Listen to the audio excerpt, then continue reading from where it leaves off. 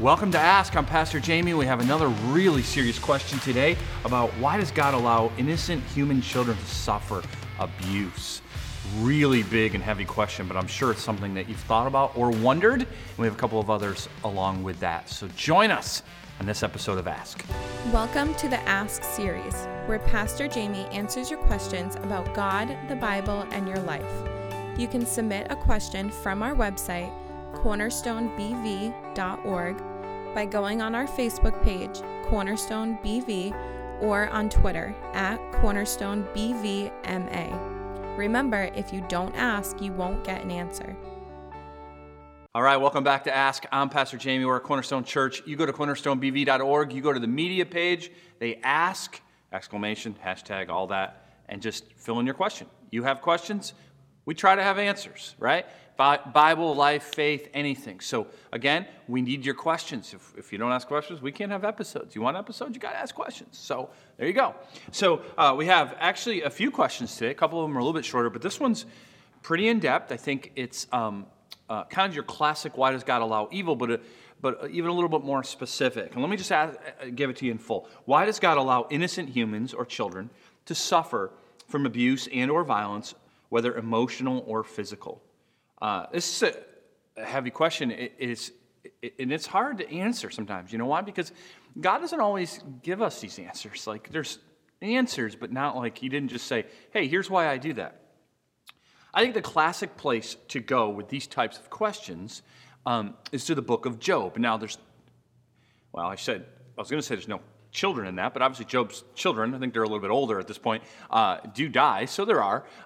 But the real emphasis is on Job himself, right? I mean, the Bible says that he was innocent. He didn't do anything for God to do this. God allowed Satan to do these things so God could show Job's faith, right? And it was horrible. Diseases, loses all his possessions, all his kids dead. His wife tells him to curse God and die. And so, Job's interacting with his friends, but he's also mainly interacting with God. Why? What did I do? Why would you, who is good, allow this, right? And God's silent until the end. And when you read that, He doesn't answer him, right? All He says is, where were you, Job? Like, who are you to question me? Now, I bring that up because the first thing with any of these types of questions, so we have to approach with great humility, that we can ask God questions, and we can. I mean, there's lamenting in the Bible. He wants us to ask questions. He wants us to pray, right? But we can't bring questions as if we're accusing, right? I can't go, hey, God, this isn't right. Why would you let it happen? I have now led him like a lawyer, and someone should say, objection.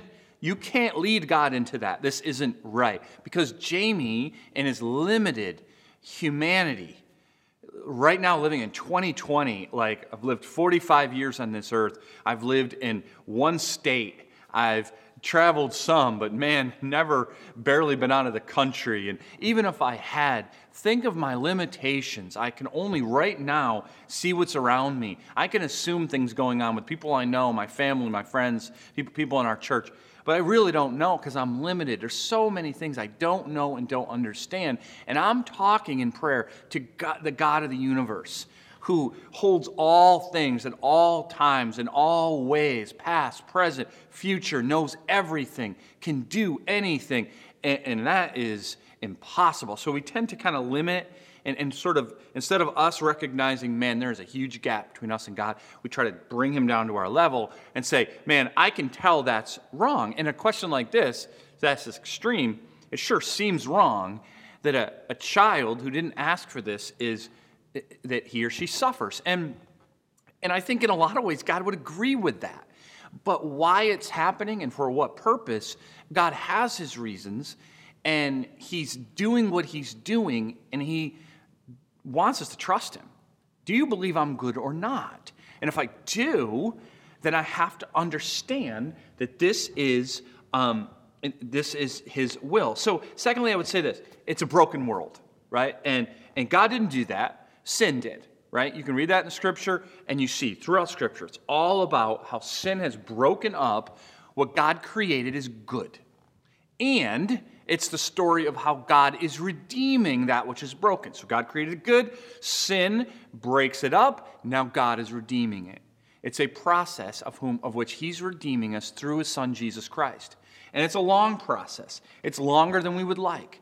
And so the brokenness of sin causes all kinds of strife and problems in our world that we don't like, that God doesn't like, right? He doesn't want someone to torture a child. The scriptures are filled with how God detests such practices, right? There's child sacrifice in the Bible, and God condemns it. There's all kinds of where God promises that he will bring judgment on that sin. It's just a longer process than we would like sometimes, but that's why we got to trust God. Third, God uses all kinds of seemingly and actual bad things to draw us to himself. So I'm not saying in every case a child that suffers or a child that brings that child to God, but we don't know what God is doing. He's drawing that child to God. We know there's children that maybe never would find Christ, eternity with God, if that sinful thing wasn't done to them. Now, God didn't do that to them. God doesn't sin, but he allowed that to happen to take that child to draw to himself, potentially, or maybe somebody else. We just got to trust that God knows what he's doing. And lastly, God is always more concerned with eternity than with the temporary things. So whenever you're suffering, or when you see someone suffer, when it seems like a complete injustice, to recognize that God is going to do his justice in his time, but he's worried not about your momentary comfort or momentary pain. He's worried about your eternity because he has that view. You and I, man, we're just thinking about today, maybe next year. Oh, what are we going to do? God he sees our eternity trillions of years into the future, and he's way more concerned about Jamie's eternity than whether Jamie's feeling suffering today. And so if it's going to take some suffering for me to be drawn closer to him, he's going to allow it to happen. And in the moment, it's going to seem bad. I've told the story before. A guy was walking by a huge bear trap, and there's a bear halfway in and halfway out, and it's in tons of pain. And the guy takes a long pole because he doesn't want to get near the bear, and he approaches the bear, right? Because he wants to save the bear. In order to save the bear, he needs to push the bear into the trap, right? Because he can't pull it out. He needs to get it in so then they can spring the trap and the bear can come out. And so the guy goes and he does that. From the bear's perspective, I'm already suffering, and this guy is causing me tremendous more suffering and trying to push me into a trap. He's horrible. He hates me. It's not good, because that's the bear's perspective. Doesn't understand that the guy's really trying to save him, right? Pushes him in, spring the trap, the bear is saved. So in a lot of times, that's how we feel. Our limited perspective is God seems like he's after us, seems like he's doing something wrong to us, but really he's saving us.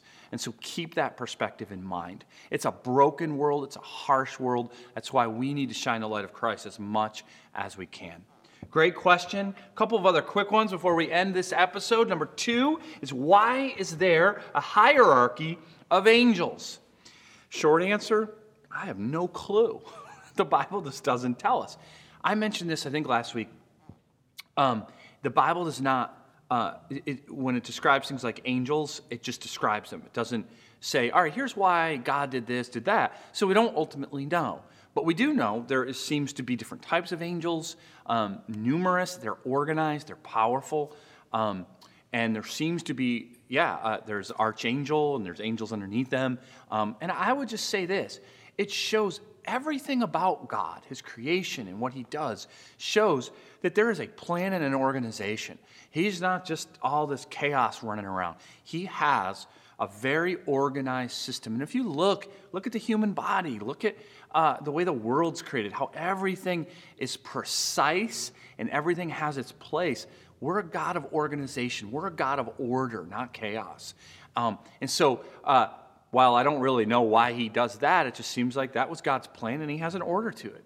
And why it's a benefit to us is to remember that there's an order to your life even when you don't see it. God is working something in your life that even if you think it's chaos, he's bringing order to it that you're going to ultimately love. So trust him with it. Okay, great question. I wish I could give you more, but I don't know. Third, and another real quick one, but a good one. Does Satan use our dreams or nightmares to try and get to influence us while we sleep? Okay. We've answered some Satan questions kind of about this in the past, and so I want to reiterate something. So the answer to that is no, as much as the Bible teaches us anyway, because there's a misnomer, right? And I think we unwittingly bring Satan to the level of God, and we start kind of buying into a little bit of what's called dualism, that there's God here and Satan here, and they're battling for your soul. No. God, Satan. Now, is he more powerful than you and me? Yes. He's an angel that rebelled. He was given great power, great beauty, great in order to glorify God. He rebelled. He sinned against God. Now he's trying to drag us with him. But he is limited. He is not a deity. He can't enter our minds. He can't, get us to think certain things, right? He can possess, and his demons can possess, but they can't give us dreams and that kind of thing. That only God can do that. Now, can he do things very subtle that it seems like he's in our head? Absolutely, because he's brilliant, right? He's very smart and conniving, and so can put things into our path that entice us into sin that could lead to a nightmare, but he can't actually give you a nightmare that's going to create sin. If you had a nightmare or a dream, God could be speaking to you and revealing something, or you had a bad taco last night, right? Don't blame it on Satan.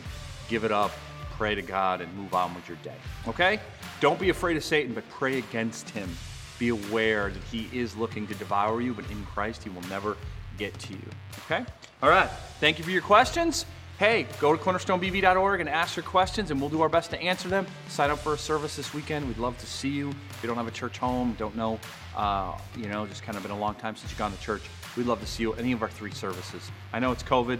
It's a good time to get to know God, right? See you then, and see you next week on Ask. God bless. Thank you for listening to our Ask series. We hope it has blessed your life. You can submit a question from our website, cornerstonebv.org, by going on our Facebook page, Cornerstone BV, or on Twitter, @CornerstoneBVMA. Remember, if you don't ask, you won't get an answer. You are welcome to join us on a Sunday morning at either 9 or 11. We are a gospel-centered church where our lives are transformed by the power of God's Word.